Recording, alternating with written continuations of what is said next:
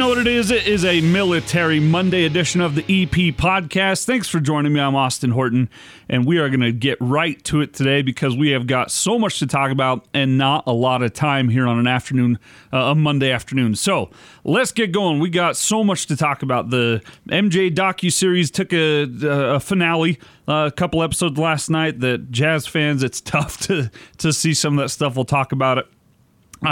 The Major League Baseball rule proposals for how they plan to keep everybody safe during a COVID-19 pandemic and a return to baseball in July.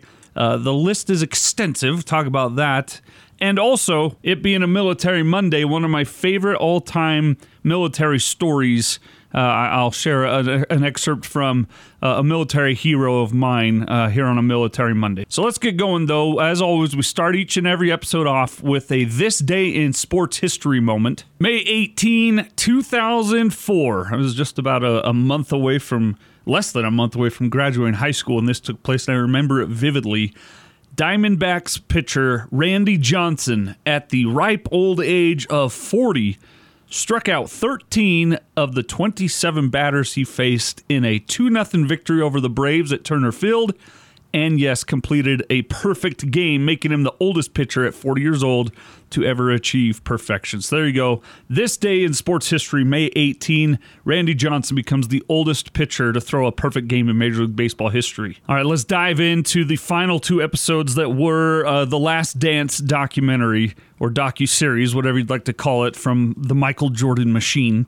Episode 9, Episode 10, we all knew how it was going to end. Well, this is what I feared from the very get-go of this docu-series, was having to live through and relive and rewatch these moments that just absolutely tore my little 10, 11, 12-year-old heart out and ruined my life. The stupid Michael Jordan into the Chicago Bulls, and one of the most beautiful, amazing sports memories I have, dashed to pieces twice, 2 years in a row, by a Michael Jordan-led Chicago Bulls team. And it was exactly everything I had feared it would be. It was really, and I'm just being open, honest, and candid here. I'm going to peel back the curtain on objectivity and throw some subjectivity your way. It was hard for me to get through some of this stuff in episodes 9 and 10 because that was my childhood, being just dashed and ripped to shreds and spat upon. The Jazz should have won at least one of those titles. Come on. It's not fair. It's not fair, I tell you. And so, yeah, it was hard to watch. But that stuff was not as difficult to watch as some of the claims that were put forth, like... And I'm going to start right here with the whole... and I told you a few episodes back, I was afraid they weren't going to show the flu game and that whole situation because it was the previous season to the Last Dance season. It was the 97 finals, and this was supposed to be focusing on the 98 season. However, they did show it, and I should have known they would because they could use it in a way to build up Michael Jordan even higher than he already is and was. So what they did was they went with the old food poisoning story. This tired, played-out story that I'm sure everybody has heard by now because Jordan's athletic trainer, Tim Grover, told, I believe, Barstool Sports several years ago that it wasn't the flu that Michael Jordan was battling. It was food poisoning. And the claims were, and they did this again in the docuseries last night, the claims being that it was late at night, Michael Jordan got hungry, there was no room service left for the day, and so they called around and found one pizza shop in Salt Lake City that was open and would deliver. This is their claims, by the way. The knock on the door of the hotel room comes. Tim Grover says he's the one that answers it and sees 5 guys delivering this one pizza. And he thought that's strange for 5 guys to deliver one pizza. Takes it inside, sits it on the table, and says, I've got a bad feeling about this. No one else eats the pizza, according to Michael Jordan, except him. And he says he eats the whole pizza by himself. Around 2:30 in the morning, he's throwing up. This is according to Tim Grover, Michael Jordan, and this other guy, his personal assistant and best friend that was supposedly there. Anyway, so on and on and on. They claim it was food poisoning, not the flu, which I don't understand why they... First of all, I don't believe it. There's so many logistic things in the way. You're telling me there was only one pizza shop open at that late at night, or that it wasn't even that late at night. It was like 10, 11 p.m. Maybe in 1998, maybe that were the case. So I'll give a pass on that. But you're telling me that at a moment's notice, let's say this pizza shop fields this call. Let's even say somehow they do find out that this pizza is destined for Michael Jordan. How do they know that it's for Michael Jordan? If Tim Grover's ordering the pizza, doesn't he just say it's for Tim Grover? You're telling me that they paid for it with Michael Jordan's Visa, and that they asked for the security code, and the security code was MJ Forever? Come on. How did they? So that's my first number one problem. How did they know a pizza was for Michael Jordan? My second problem is, even if they had known for sure that this was going to Michael Jordan, did they happen to have a vial of poison, of E. coli, of salmonella that they just had at the ready for in case one day Michael Jordan ordered a pizza and they wanted to get one over on the Chicago Bulls and give the Jazz an advantage? They just sprinkle a little bit of that. And so that's the second problem. Let's say they, A, knew it was for Michael Jordan, B, had a prepared vial of some kind of poison. Okay, here's problem C, or 3, whichever you'd like to do, A, B, C's, or 1, 2, 3's. How did they know how much poison to sprinkle onto that pizza? How did they know that they weren't going to kill him? How did they know that if they just, if we leave this, if we lick this one piece of pepperoni, and Tommy's got the flu, let's have Tommy lick the one piece of pepperoni and put it on there, or lick all the pieces of pepperoni. How did they know that was going to do anything? You would have to have an absolute food mad scientist working with chemicals, mixing them into little beakers and vials, pouring on just the right amount, and sending it off to Michael Jordan. Now, it's 100% possible that an accidental food poisoning took place, and I would totally buy that as being real. I've had food poisoning. I'm sure most of you have had food poisoning. It's horrendous. It's awful. It's terrible. It simulates the flu, but it's like no flu you've ever had before. Where have we heard these words before lately? But anyway, it is terrible. Things are coming out of every way, every direction all at once for days on end. It's ridiculous what food poisoning does to the body. Go ahead, if you want to somehow think that builds up the story of Michael Jordan more, fine. Go ahead and do that. Say it was food poisoning, but don't say it was on purpose. Don't make up some claim that 5 guys showed up to the room with the pizza, snickering and elbowing each other. We're going to poison Michael Jordan. Don't throw a poor pizza shop under the bus.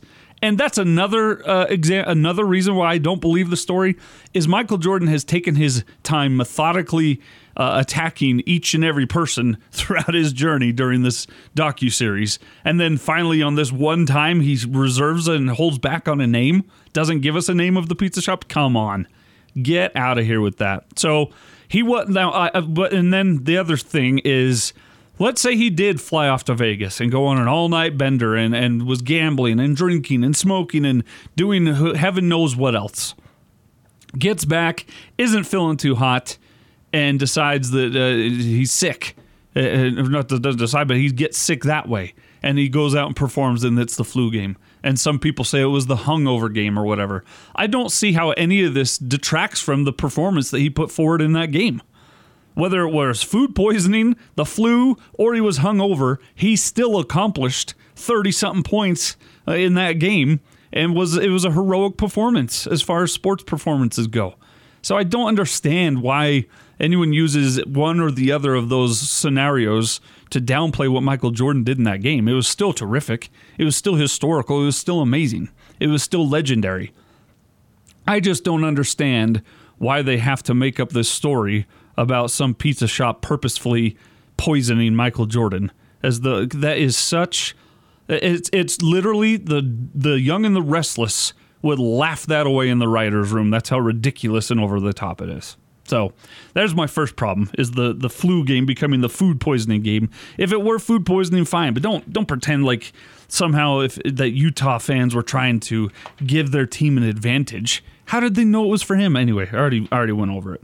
As we look back on this docu-series, it's clear that there were 3 goals for the Michael Jordan PR machine team. Air his grievances against everybody on his hit list. You saw that time and time again with whether it be Isaiah Thomas or Jerry Krause or even teammate Scottie Pippen. Everybody that Michael Jordan ever had a problem with or would have had a problem with Michael Jordan, he made them all out to look like Michael Jordan was better than them in this docuseries. So hit list, goal number 1, check. Put a check mark next to every one of his enemies there. Goal number 2, go out and prove once and for all that he is the greatest of all time. Shut up the people like me who think it's LeBron James, who have done more with less, help, and that sort of thing. And to that end, ESPN conducted a survey recently, and I dare say that the Michael Jordan PR team hit again on goal number 2 for this docuseries, because 79% of the 600 respondents. What I should say is there's a poll put out by ESPN, and it found that 73% rather of NBA fans believe Michael Jordan is the superior player overall, comparing him to LeBron James. And there were 17 questions comparing him to James by both metrics on and off the court, and he swept every single one of them in landslide fashion. And I'm just real quick, better sneaker for ball. Pick for game-winning shot, come through in the clutch, spectacular to watch play, better player overall. NBA was better all around then. Win 1-on-1 to 21 against the other. Top pick to start a team, better offensive player, better look, have a drink with, choose as a teammate, positive impact off the court, better defensive player, better passer, trust to pass you the ball. He landslid Michael or LeBron James in every one of those. 79, 77, 76, 74, 67, 66, 62, 59, 51, 57. Just demolished them. 73% say Michael Jordan is the better player than LeBron James, according to the 600 respondents to this ESPN survey. Goal 1, hit list, check. Goal 2, greatest of all time, check. This docuseries accomplished those. And the third goal, maybe the most important goal, to the Jordan people, is to uphold, uplift, and give a booster to an already massively successful brand, the Jordan brand. And Jordan brand sales, by the way, up 40% since the docuseries came out. 40% and climbing. And that was 2 weeks ago. I'll bet it's closer to 50-something% now that their sales are up. So check off the list to the goals that this docuseries had. Hit list, take care of his enemies, check. Make sure everyone thinks he's still the greatest player of all time, check. Line his pockets with even more dollar bills, check. The Last Dance documentary was entertainment. It was not journalism, and it was a PR commercial machine, and it achieved all of its goals. Did I enjoy myself watching it? I sure did. But that's because I'm a basketball fan. If you were just a casual person out there, or if you were a journalist looking at this from a journalistic standpoint, I don't know how you can look at this and go, this was a fair, balanced, and equal presentation of a Michael Jordan career. It was not. It was slanted, but it was still a great documentary, and it should win some prizes. Honestly, I think it should. It was great, terrific work. And director Jason Hare, great job getting Michael Jordan to tell everyone how great he is. Whew, what a tough job that was. What a tough gig it was for Jason Hare to get Michael Jordan to open up and tell everyone just how great he is. Okay. That's it. That's all I'm going to say. Oh, no, one more thing. The push-off or the nudge, fine. Let's boil it down and say that Michael Jordan happened to just nudge Brian Russell. And yes, there were camera angles and things shown that some people claim they had never seen before. I've seen all these angles before, okay? And yeah, I'm a little subjective on this because I was a Jazz fan.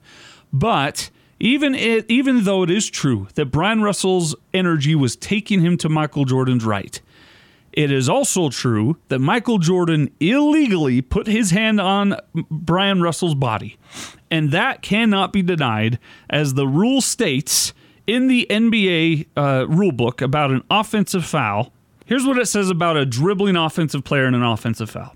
If a dribbler has sufficient space to have his head and shoulders in advance of his defender, the responsibility for illegal contact is on the defender. So which is it? Did Michael Jordan have his head and shoulders in advance of Brian Russell, or had Brian Russell gravitated so far past Michael Jordan's right that Jordan had the advantage going left? Which is it? You can't have both. If it's that he was ahead of Brian Russell, then the contact came because of Brian Russell. He's the defender. The foul would have been on Brian Russell. But you see in the video evidence that Brian Russell was ahead of Michael Jordan going to the right. Michael Jordan then came back left to get away from Brian Russell and gave him a little nudge on the tuchus to keep him going in that direction. Was it a shove? No. Is it best characterized or called as a push-off? Probably not. But is it illegal contact by the offensive player? According to the rules of the NBA, then and now, yes. Illegal contact made by the dribbling player, that's an offensive foul. Were they ever going to call that? No. Does it do any of us any good to cry over it? No. But it's still fun to cry over it. So there you go. The Last Dance in the books, and I don't want to hear another thing about Michael Jordan as long as I live. All right, let's get to stop number 2 on a Military Monday here on the EP podcast. It still appears Major League Baseball has that goal of opening things up the first couple weeks of July. They've proposed how they're going to keep everyone safe during this time, and that proposal is now resting with the Players Association. I wanted to go down some of the rules that Major League Baseball has put in place or is proposing to put in place to keep everyone safe, and just how ridiculous of a situation this is going to be if every one of these is signed off on and passed by the players. If this happens to be the case, it's almost as though it's not worth it. It is worth it. I'm saying it's almost as though it's not worth it, because here's what the rules are. Players are no longer allowed to go to restaurants. No mascots allowed at the stadium. No high fives or exchange of any kind. No bat boys or girls. No spitting. No water jugs. No saunas. No pools. No cryotherapy chambers. You cannot hit batting practice indoors. You must wear batting gloves. The batting practice pitcher must wear a mask. Dugout phones will be disinfected after every use. No longer touching your face to give signs, and no licking your fingers. You have to hold your team meetings outdoors and be spread apart. The next day's starting pitcher cannot be in the dugout. Fielders must stay away from base runners. Advantage base runners there. No approaching umpires or players as a coach. No interacting with the opponent. Managers or coaches must be masked up in the dugout. In fact, everyone must wear masks and personal protection equipment while traveling or while in the dugout. No scoreboard video, but music will be allowed. The ball will be thrown away after it's touched by multiple players, and no throwing it around the horn. You have to, the people that rub the mud on the balls before the game have to wear rubber gloves. You must always be masked unless on the field playing. Lockers must be 6 feet apart or outdoors. No showering in the clubhouse. You must arrive to the ballpark in uniform. No use of public transportation of any kind. Private airplanes or airports must be used. You must conduct TSA at the ballpark, not at the airport. Catering on the flights will be limited. You must book your hotels on the lower floor levels so you can use stairs and have private entrances, exits, and check-in stations. 6 staggered bus trips will go from the hotel to the ballpark on game day. Self-examination of your temperature each morning twice. You'll be checked again at the ballpark. Also, multiple fluid swabs will be taken from you, and those results will be given to us from the Sports Medicine Research and Testing Laboratory in Salt Lake City within 24 hours, traveling family included. And then here's what they say. Anyone with a temperature of 100 or higher who exhibits COVID-19 symptoms or has come in contact with someone confirmed to be infected will be subject to rapid testing at a nearby site. A person cannot rejoin the team until the testing is negative taken at least 24 hours apart twice. The person also must not exhibit symptoms or COVID-19, and the team physician and MLB medical staff must determine the person is not at risk. If an individual is exposed to a person with an infection, that person must show no signs of disease, be tested daily for at least 7 consecutive days, and undergo more frequent temperature checks. The person also must wear a mask at all times except while on the field. Each spring training and regular season ballpark must have dedicated testing and isolation areas. MLB also will offer testing of people who live in same household as covered individuals and to healthcare workers or first responders in big league cities. And most tests will take saliva, but there may be oral or nasal swabs. Blood samples will be collected less frequently for serology testing used to detect antibodies. If every one of those things is checked off and cleared, we're going to have a baseball season. I got news for you. We're going to have a baseball season. These things are put out there in black and white so that they can cover their butt, but it's not going to be as ridiculous as these things make it out to sound. It's just not. They're going to play baseball. I've been watching the Korean baseball organization. The umpires wear masks. It's not a big deal. There's no one in the stands. There's going to be a baseball season. Will someone pop positive during the season? Most likely. It's going to happen. People are going to continue to get COVID-19. Hopefully we are now better prepared as a country to respond and save lives and protect everyone else that is not infected and keep the season and everything else going.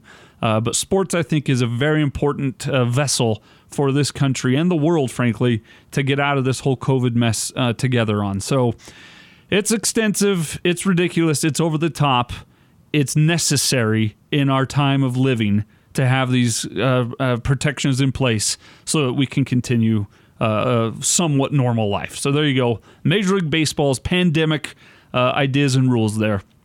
We'll see what happens come July. Couple news and notes out of the Utah Jazz world. Bad news today. Adrian Wojnarowski and others have reported that Bojan Bogdanovic will miss the remainder of the season, whenever or however that takes place. He'll have season-ending wrist surgery.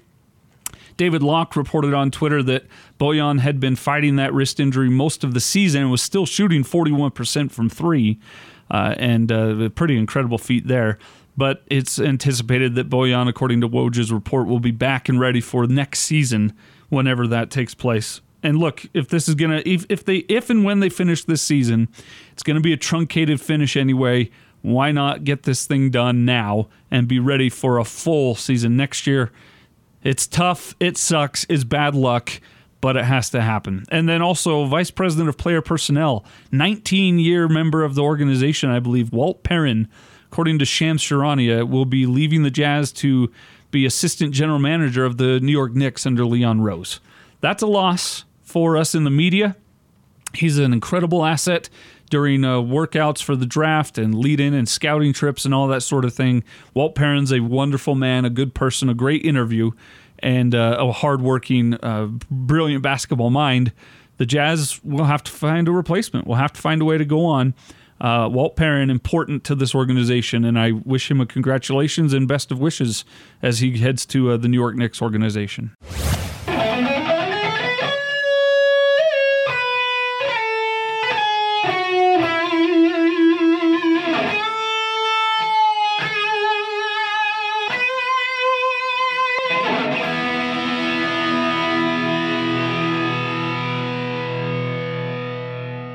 Today's Military Monday moment comes to us courtesy of Scott O'Grady. You probably know him as for his ordeal that he went through when his plane was shot down over Bosnia, and he had to escape enemy clutches for 6 days on the run before being rescued. The movie Behind Enemy Lines was extremely loosely based on O'Grady's ordeals. But I wanted to share this speech from O'Grady, who has made a career now out of public speaking and serving on different charitable boards around the country. He takes his ordeal, he's taken his ordeal and made it into a moment of inspiration for the rest of us. Here's just a couple minutes from Scott O'Grady of the United States Air Force. Well, I'm Scott O'Grady, and I've been asked to come and share with you an experience that I had when I was an F-16 fighter pilot, and I was flying peacekeeping missions for a United Nations resolution of a no-fly zone over the skies of Bosnia, where an embroiled civil war was occurring, and there I was shot down, and I spent 6 days evading and surviving in enemy territory to where I was finally rescued in a daylight rescue. Have you ever had a bad day? Well, this ended up being a day that turned into 6 days of fighting for my life. And I want to share that story of survival with you. But beyond just trying to entertain you right now with an adventure story, let me do something more important. Let me bring you into that experience. Let me share with you what I was going through mentally and emotionally and physically and spiritually when death did come and knock at my door more than once. But let me also explain to you that during this trial, I had inspiration. And the inspiration that carried me through this difficulty came through the things I cherish the most in life. It came through the love I have for God, the love I have for my family, and the love I have for my country. See, I look at my entire combat experience through my faith.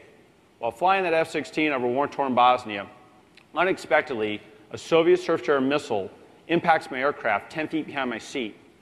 My airplane explodes around me. I'm being burned before I can even eject out of the aircraft. I ejected over 5 miles above the earth at equivalent airspeed of around 500 miles per hour. I had a parachute descent that lasted up to nearly half an hour. Before I even hit the ground, the enemy was ready there to capture me immediately.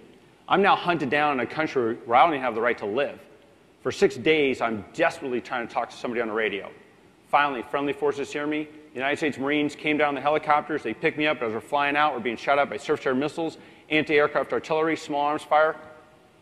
And that ended up actually being the most positive 6 days I've ever had in my life.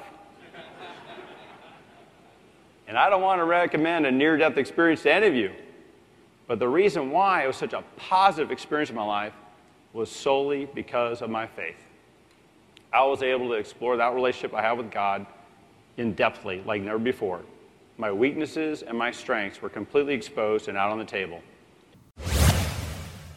That's it for a Military Monday. Come back for a Top 10 Tuesday tomorrow right here on the EP Podcast. I'm Austin Horton. I'll see you tomorrow. And until then, thank you for joining me. And as always, please be good to each other.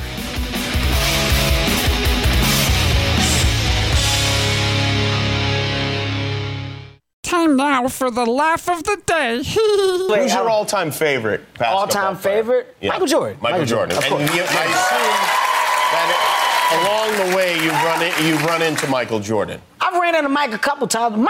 Mike still might be mad at me. True Why? story. Yo, listen. I pissed Mike off. What did you do? He had an event. Mike had a charity event in Las Vegas. They called me. They wanted me to host the event, right? Uh-huh. So I get there to host the event, and it's something where they're like auctioning things, and it's a real tight crowd. Like they're very people. very Right. bougie. Everybody's neck was really straight. Right. So I get up there and I'm like, hey man, loosen up, relax, man. You have a good time. So as I'm saying stuff, I lock eyes with Mike. He's in the front row, and I start teasing him. I was like, man, what age do you get to where it's okay to wear your pants that high and nobody addresses it? I said, nobody. Y'all telling me I'm the only one that think Mike's is past the legal limit for waist? But it was like fun jokes. And I said, oh no. He had like the little square mustache at the time. Yeah. And I was like, what is that? I said, it looks like a thumbprint. Like you just smell something. And like nobody's laughing. Like they got to the point where nobody's laughing, right? Really? I mean, no. He's looking like straight. He's actually giving me a look like you gonna keep on going, like you ain't gonna stop. So I don't care. I'm having a good time. I was laughing. I may or may not have been drunk at the time. So I remember I hit him with like one more, and nobody said nothing. So I'm like, whatever. It gets over, and I see him. I'm like, what up, Mike? Hey, and he shook my hand and he squeezed it real hard and was like, you have a good day. Oh, really? Yeah, I ain't seen him since. Oh, no. Wow. He's still my favorite player, though. Yeah. He's still my favorite player. And if I see him again, I'm going to ask him about it. I'm like, you better lose the tube, Mike.